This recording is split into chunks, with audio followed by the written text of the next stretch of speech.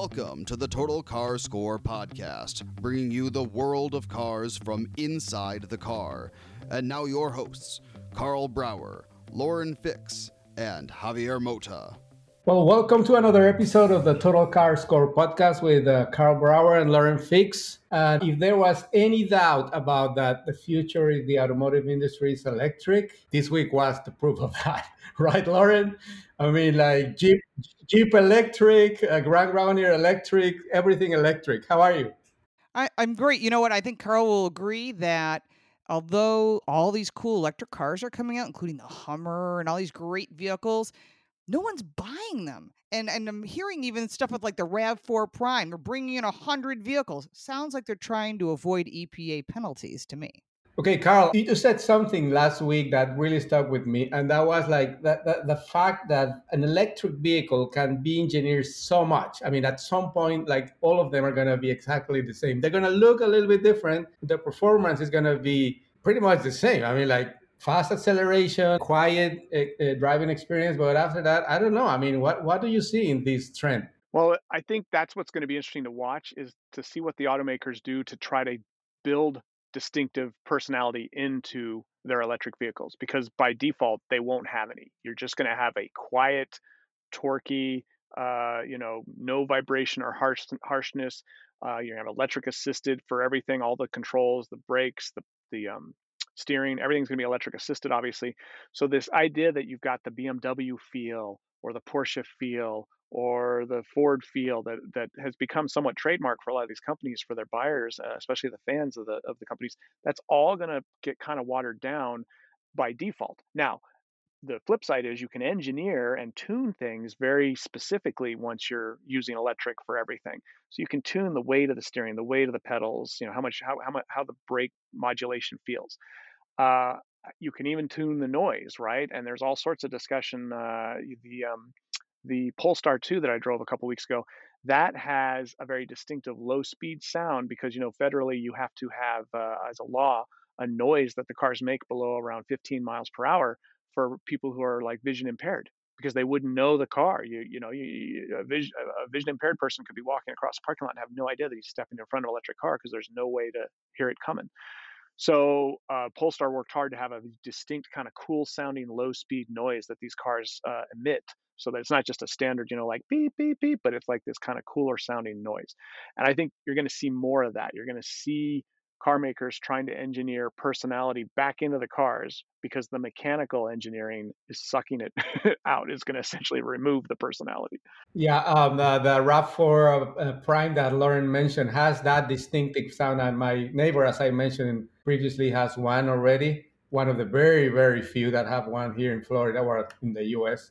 So I've heard that, and it got the attention of people who don't know what it is. Like people like are driving around, say like, what the hell was that? Like, it's very interesting. Speaking of personality, Jeep introduced the Wrangler 4xe, which is not completely electric; it's electrified. But I guess like they're saying it's going to be a better off-road experience with electric. What do you think about that, Lauren? Well, it's funny when you think of Jeep, you think of off-road and, daily driver usability, but having these mild hybrid platforms has been something that Audi's been doing for a while and other manufacturers as well. And it gives you better fuel economy, it gives you better off-road acceleration. We see that even in the Venza, which I think we've all driven and is running for SUV of the year for North American Car and Truck of the Year awards. But I think that it's an idea to save money and use electric technology without being plug-in, or plug-in if they want the EPA credit for the corporate average fuel economy. You probably hear about that on TV cafe standards. I think it's interesting. I don't know if it's going to be a better experience because really with off-roading, it's about going slow and control, and it's not a race car. So I don't see how the two of them go hand in hand. So definitely there are advantages in it, but also like things that Carl was mentioning about like lack of personality or whatever. But I mean, again, is there any doubt now that this is the future? That this is where we're gonna be seeing more and more? Because when we had auto shows before COVID, I mean, I remember the last maybe year of that, more than 50% of the new cars were either electric, plug-in hybrid. So like Is there any doubt now that this is the future and that we're going to keep seeing this increasing? Well, it's a great question, Javier, because I don't think there's any doubt that the car companies feel pressure and pretty much obligated both culturally and politically and legally to explore the electrified and purely electric world of cars. So we're going to see it happening for those driving forces, if nothing else.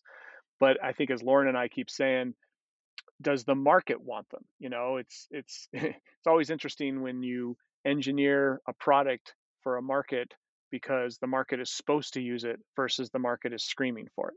And I don't think any one of us would say the market is screaming for electric cars. All you got to do is look at the percentage of the market that they hold, which is between 1.5 and like 10%, 9% in the best countries. I think certain countries are actually getting up around 9 or 10%, but the bulk of countries, it's well below 5 or less.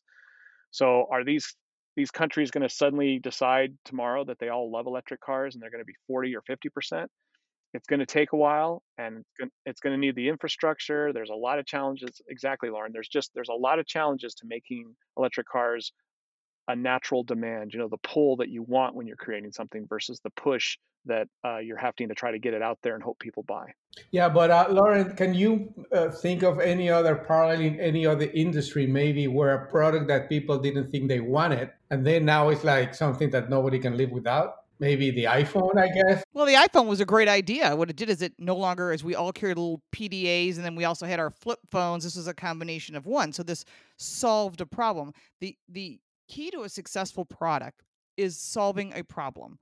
It's not like everyone had to go to plastic water bottles from aluminum. And so what they did is they caused problems because now you got all this plastic left over. And what's plastic made out of?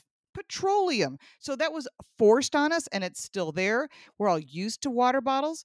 Some of us, like myself, I drink out of a glass bottle. But the fact is that they destroyed the aluminum industry in the process of doing that. So aluminum just found another industry. So it's interesting to watch how when the government gets involved and tries to run anything, whether it be Amtrak or the post office, to name two of them, they just don't get it right. So when the government is demanding electric cars, I can prove to you it doesn't work by looking at China. Here's China. They said, we want electric cars. There's going to be electric cars. Everyone's going to have it. We're going to mandate it by 2025. So people start buying them, but some not as much as they want. So they incentivize it. So now people are buying them because of the incentive, not because they want it.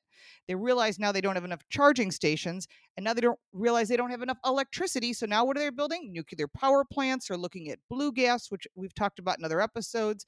And right now they put $66 billion into blue gas, which is a combination of hydrogen and it's a process that's done. But the fact is they've done this before in other countries, and then they look at it and go, oh, that wasn't a good idea. Sort of like when they said everyone can have one child in China. Now they're realizing that was not a smart idea. I don't think you have to go to China for that example. I think just in Karl Backyard, I think the LA Police Department announced that the fleet of BMW i3s that they just bought recently, like less than a year or two ago, they are for sale because they're not using it or they're not doing the work. Is that right, Carl? Yeah, I know. And that was millions and millions. I think they said they spent something like $10 million total between the number of them that they bought and setting them all up and all. It was like a $10 million expenditure. I'm sure they got the best deal because the government always makes sure they negotiate efficient use of their money. But now they're now they're going to have to sell them all because they're not being used. And of course, the joke I made was, well, that's a lot of battery energy. Maybe they can string them all together in like series and hook them up to the power grid, and then there'll be a place to draw from during brownouts. We have brownouts out here all the time. It's going to get hot this weekend. They're talking about more rolling brownouts. It's like, well, let's just turn them into a giant battery pack for the city. How about that? That story is crazy because I mean, like you will think that police departments anywhere in the world will make like right decisions, but this is the problem with this electrification of the vehicles that nobody really knows. I was watching. I don't know if you know the name Jeremy Rifkin. He has this thesis about the third industrial revolution, and he was talking about how our generation, when our history is written, we're going to talk about us like the last one that used like the fuel cell, the fuel like oil, and then like everything's going to change. But like that was like 5 years ago when the barrel of oil was like 150, and now see where it is, and gas is cheap. So like things can change really quickly too. Well, that's the thing is, it's always hindsight. You guys all remember, it was not that long ago that we were looking at peak oil and, we're going to run out by a given time. How many times have we heard the scare tactics? How many things were supposed to have happened to us by 2020? We were supposed to have been dead by ozone layer being gone, dead by acid rain, out of oil, living in the Mad Max future of no oil and everyone fighting over what's left. Oil's like the cheapest it's ever been. The U.S. is the biggest manufacturer of it now. We have, really no need to bring it from other countries, and yet we're still living in this, kind of prepared that took us 20 or 30 years to get into this mindset that if we don't get off oil, we're all going to die. It's like, well, we're not going to die from not having enough, And now the question is, well, there's going to be global warming and all these other things, which I think there's still plenty of question about that too. Although you're not supposed to question it now. But I always like to use a line that I saw as somebody's signature line on one of the forums I'm in, which I thought was brilliant. The Stone Age didn't end because we ran out of stones. Yeah, exactly. Well, I can predict what's going to happen in the next segment because I wanted to talk about two cars that also debuted this week. The Rolls-Royce Ghost, I guess there's still a market for that, and the Mercedes-Benz S-Class 2 ultra luxury car. So we'll be back soon.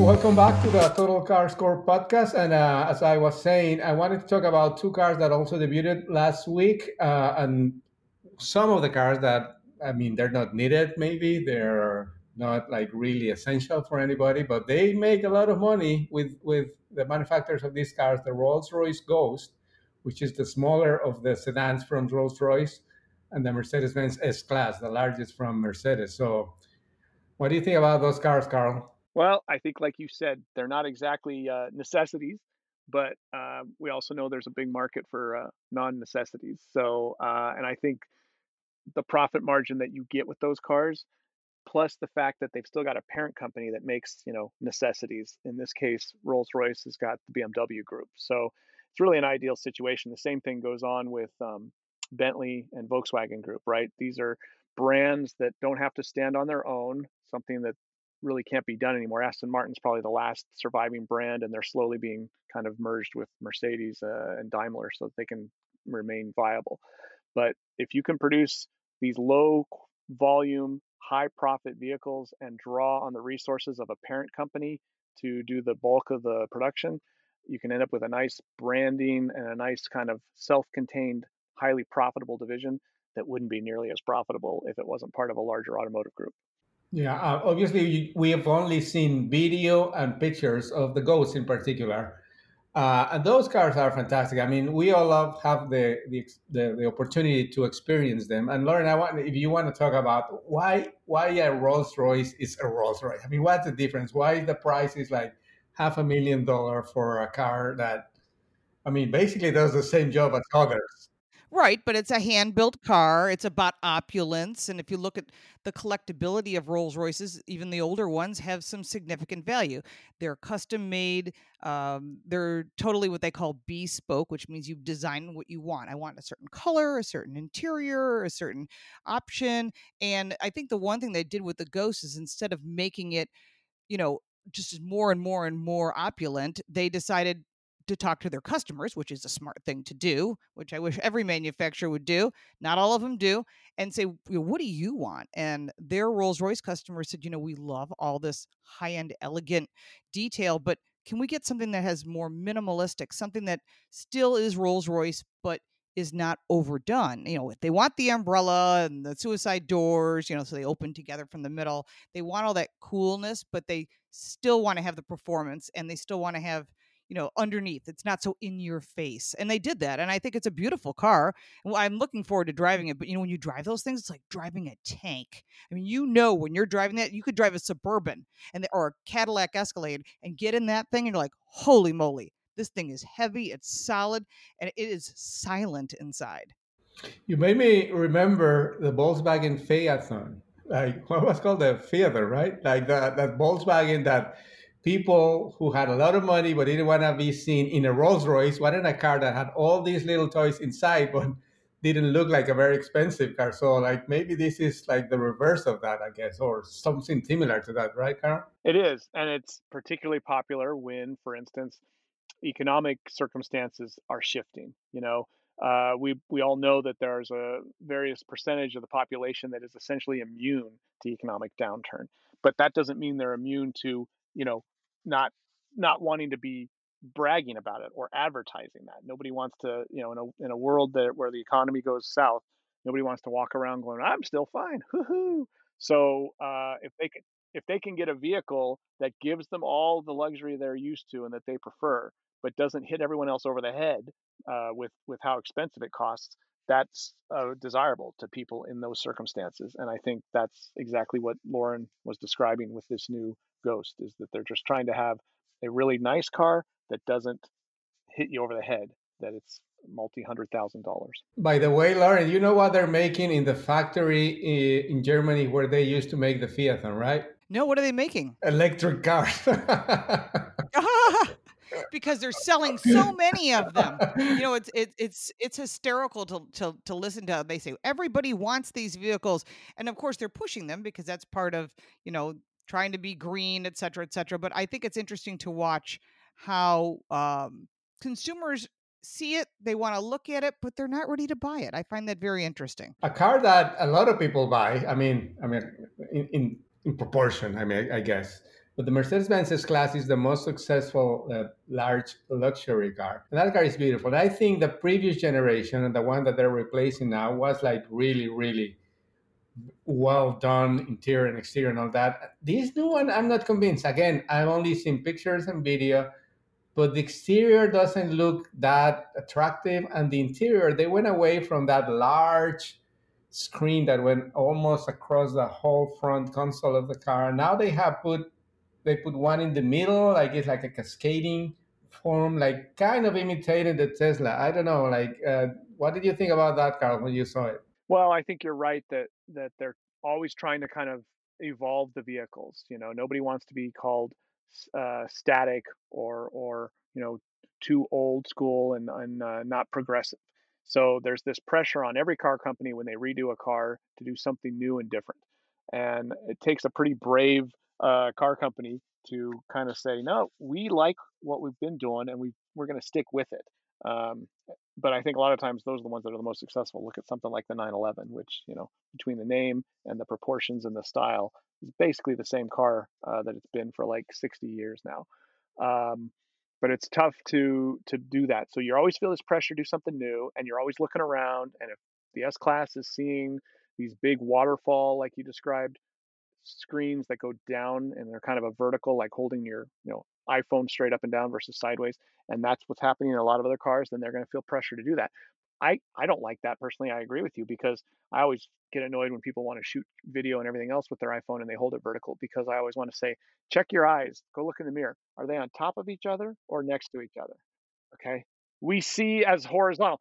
That's why surround sound systems and advanced what do you call it, theater systems and all.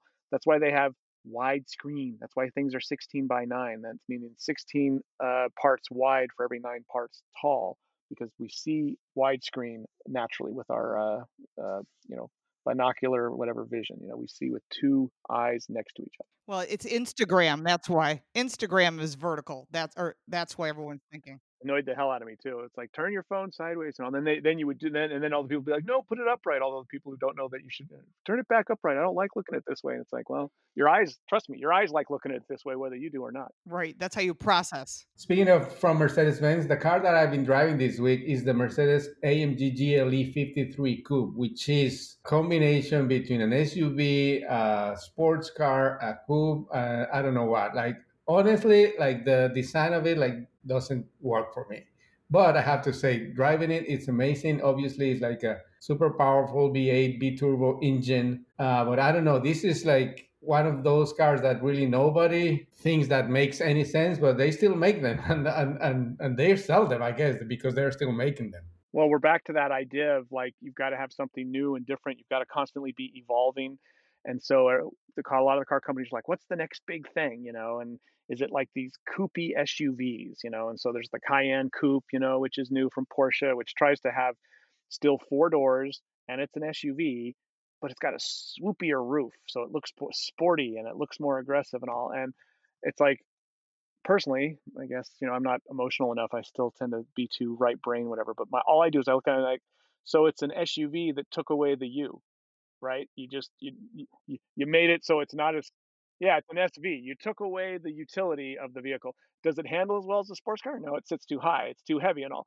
So it doesn't perform like a coupe, but you try to give it a coupey roof line so that it also doesn't perform like an SUV for utility.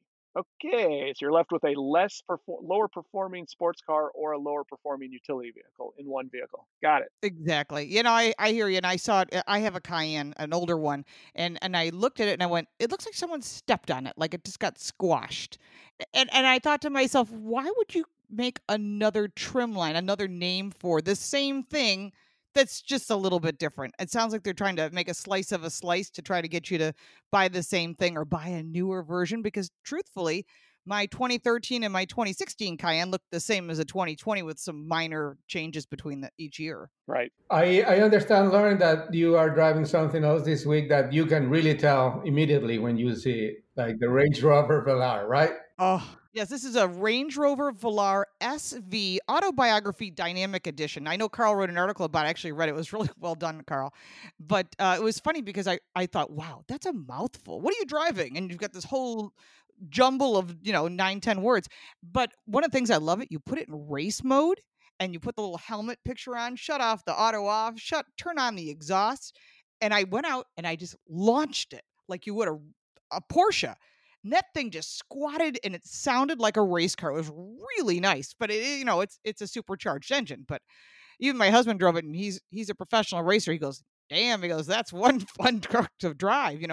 How often do you get a vehicle like that? We get vehicles, as everyone should know, from really boring little compact cars that are like transportation utilities. Like it gets you from point A to point B to fun things like this. And I'm not gonna say anything bad about the car that Carl is driving this week, but I guess it's like completely opposite for the two of us. Right. Yeah. No. And I'm in the CRV hybrid, which is trying to be as functional and as practical as possible without any necessarily sexiness built in. Now, of course, I'm a huge fan of Honda. I've been a fan of Honda for a couple decades now, and the reason is because they have a really great engineering team, and they can make functional cars that are fun to drive. And anyone who's really like savvy about cars and handling and dynamics and feedback, all the things we're saying are going to kind of be evolved out of vehicles once we get into pure EVs. But we still have those. We still have cars that have personalities. And if you drive, a Honda versus a lot of its competitors, everything from steering feel to ride quality and handling dynamics are very good. And yet they still last a long time. They hold their value well. They're very reliable. They're very refined. So I like kind of the tuning of a Honda. So the CRV hybrid is not going to be any, Land Rover Velar Dynamic Edition, et cetera, SV Autobiography. But it is going to be more fun to drive, even with the hybrid component, which adds some electrification, than a lot of the vehicles it competes with. And I think that's great. And by the way, yeah, if you read that article, Lauren, I made fun of how long that name was on the Velar. It was just like, really, it's like 11 words or something long as the official title. I know. And people go, "What are you driving this week?" Because everyone always asks me, "What are you driving this week?" I'm like, "Okay, right. Let me take a breath before I give you the title." But I actually liked it. I liked it a lot. I mean, everything about it I thought was really fun, and as a daily driver, it was great. I wouldn't drive it in eco mode, but I thought they did a really nice job, and the processor is faster. Thank God. No, it's really well done. And the other thing too, going back to what we were just talking about, is that car is essentially the Land Rover version of these performance coupey things that we're talking about from the other things, but it doesn't have that look. I mean, I love the fact that it's very performance oriented. It's about as fast and performance oriented as you're going to get on an SUV. And yet the roof line stays level from the windshield, header all the way back to the back tailgate. So it's a functional, roomy vehicle with rear headroom and cargo space, like you would expect from a real SUV. and it looks better too. It's funny. I don't even like the look. Like you said, it looks like he stepped on these other cars and stuff. So it looks better. It's more functional. It's got great dynamics. If you didn't have to, take a big breath to say its full name, it'd be a perfect car. Okay, Lauren, you win this week, except for the name. The name was long, but I do like the vehicle. I mean, it is a big SUV. I mean, if you really want something that big, and it's only 2 rows, but you do get a lot. I think I expected that vehicle to be well over $100,000, and it came pretty loaded. I don't think there was anything missing. It came in at 98,000. Oh, Not that wow. that's a little amount, but overall, for what you got for Yeah. value in that category, I thought it was really Yes. well loaded and for a pretty good price considering. Well, very interesting segment about cars that are already out there and cars that are coming. So, in the next segment, we're going to talk about something that I'm sure everybody can relate to, which is the smell of a new car. I mean, I used to dream about that when I was a kid. Everybody wanted to get that feeling, that experience. And so, we're going to talk a little bit about that because there's some stories out there that cannot be that good. We'll be back.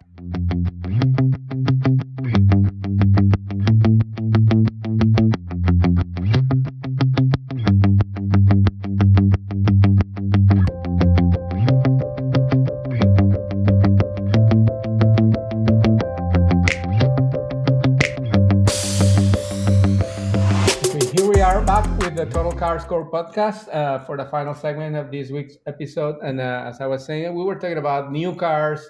Everybody loves a new car. And one of the things that some people love is the smell of the new car. I even remember that there were like some spray, like second market spray that you can put into your car, even though like an old one, you can spray in the smell of a new car. Do you remember that, Carl? Yeah. Well, there's a great movie out there called Used Cars with Kurt Russell in it, directed by Robert Zemeckis, same guy who did Back to the Future and a bunch of other successful movies, one of his early efforts, and produced by Steven Spielberg. But in the very beginning, he's going through this Buick Centurion convertible trying to get it ready to sell. And at one point, you see him with this little spray can, that new car smell, and he's spraying it throughout the car, trying to make it smell like a new car. I just referenced that movie, believe it or not, yesterday, because how you can make people say things that you didn't say. I don't want to give away the secret of the movie. It's been around forever. But I love the fact how it was like, they said they have we smile for cars, something they turn the word into mile of cars. But it's just interesting because that movie keeps coming up in reference so many times in just everyday life. But it's a classic. It's a great one of those movie. You gotta see it. If you love cars or not, you're gonna laugh. You need a laugh. That's a movie to watch. Yeah, it's aged well. But speaking about the smell of a new car, I mean, when I was a kid, I remember when I was maybe 8, 9 years old, my father got his very first new car. It was an AMC Rambler, 4 doors sedan. Wow. That I crashed like within a week. Because I was learning to drive stick and it had the shifting on the steering wheel column. Remember that? And for some reason, that car, in order to take the key out of the ignition, you have to put it in reverse. That makes no sense. That sounds dangerous. Or maybe my father made me believe that. I don't remember exactly, but the car was in reverse when I went to start it. And our garage was not, like, one of the doors was not very wide. So he had parked there and I started the car without pressing the clutch. So the car started going backwards and against the column in the first week. But it still smelled really good in the interior because it was a new car. But and then there were some other cars that came along the way. But that smell of the car is like really, really beautiful thing. But it also can go wrong. I've been reading some stories recently from Autoblog, Cars.com, that the Hyundai Palisade, the new SUV, and the Kia Telluride are having some problems with some of the materials used in the seats, in the carpet inside the car, that within some circumstances can give a really bad smell if it's especially under the sun for a long time or there's a little water. So there can be a problem with a new car smell. Another one that I can remember is the Corvette, the previous generation, that they had these adhesives that they were using. I don't know what was it, but it smelled like really, really bad plastic. I don't know if you have ever had a bad experience with a new car with how it smells. Actually, I haven't, but what it is, it's the chemicals off gassing, whatever it is, the process to bind everything. Because remember, they're taking old water bottles now and they're using them in the seat cushions. They're using them in airbags. And then that Palisade, and when they're talking about, they said it smells like spicy garlic cabbage. And I thought to myself, that sounds like kimchi. Wait a minute. Yeah, well, it's I find that interesting because I think all three of us have been doing this for a while, and I remember distinctly around 2000, give or take, when Hyundai and Kia were still fairly new to this market, and they've been around actually since like the late 80s, if I'm not mistaken, the 90s. But by like 2000, their cars were getting pretty good. I remember the 2000 Hyundai Elantra and having it in a long-term fleet at Edmunds when I worked there. And after a year, the car hadn't had a single problem, drove well, got good mileage, and we were all like, why would we not recommend this car over a Civic in terms of functionality? Sure, the reputation and the resale aren't there. But as far as functional daily use for a year, how is this car inferior to Civic? And one of the staffers said, the smell. And he was right. It didn't have a very good smell in it. And it wasn't overpowering. You didn't get in the car and be like, oh my God, this is terrible. But if it sat outside in the sun and it was a particularly sunny day, and that off gassing you talk about, Lauren, because that's what happens is that you heat up the interior of that car, and all those adhesives that are holding together the seats and the dash and everything, they maintain their adhesive. It's not like they unglue, but the glue will heat up and off gas and it'll output fumes. And the way that the car smelled was not good. Now this was 20 years ago. I have not had a problem with the smell of Hyundais or Kias for probably 10 or 12 at least years. I haven't even thought about that for well over 10 plus years. But it's interesting. When I heard this rumor about the new Telluride, I was like, "Ooh, that was a problem 20 years ago." And now apparently it's not just happening randomly, but it's specific when it gets wet. So there's still an adhesive they're using in there, and under certain circumstances, just like 20 years ago, it doesn't smell good. Apparently, Green new materials. That's why. that could be it. We're gonna save the earth. We're gonna ruin your experience in the new car. Your car may smell, but boy, we recycled a lot of bottles. Yeah, exactly. So another thing that happened this week was the announcement of the auto show in LA finally coming to Sense and not canceling but moving it to May. I don't know how the summer of next year is going to line up, spring summer I guess. But now it seems we are going to be really really busy between May, June, no, April, May, and June next year because it's like going to be New York, LA, and Detroit back to back to back, right? And Chicago, too. You got Chicago in there. Oh, Chicago. So you're going to have 4 major U.S. shows back to back. I think what's going to happen is it's going to kill the little shows. Market 1 is New York. Market 2 is L.A. So between the two, they're going to take the bulk of what people are showing based on their market. So in LA, you're going to see Ferraris and all these hot sports cars because there's more money being spent there, and you'll probably see more green cars and such in New York. Chicago might just disappear. I mean, if they don't have the support they used to fly in journalists, I think that's gone and off the table as well. From what I hear from my people. So that kind of leaves Detroit left to do like trucks. I mean, and still they haven't had the Germans in their show for 3 years now, and they don't have Jaguar Land Rover. There's a lot of manufacturers that pulled from Detroit. So in their quest to be smart and move to summer, did they hurt themselves? Obviously, they couldn't have predicted COVID, and like this is what happened this year. They had like these huge plans to have all these outdoor activities in Detroit and all that, and like we're all still at home, like nobody's traveling anywhere. But in LA, Carl, it's interesting because I mean, it's huge market, as Lauren was saying. But have you heard anything else? I mean, like they haven't made a official announcement. I don't think, but like pretty much the news is out there that it's gonna be moved to May, and like we'll see what happens after that. What do you know from there? Yeah, I think we can call this an information fail in that they didn't control the information and get the message out the way they wanted. So apparently nobody's answering any calls or emails to get more details, and yet everyone knows this is going to happen. So somebody somehow escaped the LA Auto Show inner circle, and now you and I and we're all talking about it. So but I think it's smart because nobody thought they could have it in November, even late November, as they kept claiming they were going to. Everyone realized it's like, that's just, we're not going to be out of this mess by late November. And when are you going to kind of embrace that reality so that we can all plan when you're going to actually happen? And of course, as you both know, we do the North American Car, Truck, and SUV announcements. One of the announcements, as we're whittling down from semifinalists to finalists, we would usually do at the LA show. And we had that all planned. And I kept telling the rest of the people on the board for North American Car, Truck, and SUV of the Year, what's our backup plan? What's our plan B? Because I'm pretty sure we're going to be using plan B when the LA Auto Show moves. And so we did have one, and now we're talking about what we're going to do. But we lost our opportunity to do the announcements during the show because the show just got moved, 7 months. Yeah, it's really crazy how this has affected us, all of us. I mean, not only the automotive industry, but every other industry. And like, again, I don't know what's gonna happen in a year or like two, but I guess we're gonna keep seeing these virtual presentations, Zoom conferences, and all these things happening like remotely. And I don't know, it's not like the same, but I guess that's the only way we can do it, right, Lauren? Well, I think also you've got huge layoffs. I mean, Ford's laying off 1,400 people. A lot of suppliers on our side are laying off people. And with all these layoffs, you start realizing they're cutting corners because of sales and profits. They go hand in hand.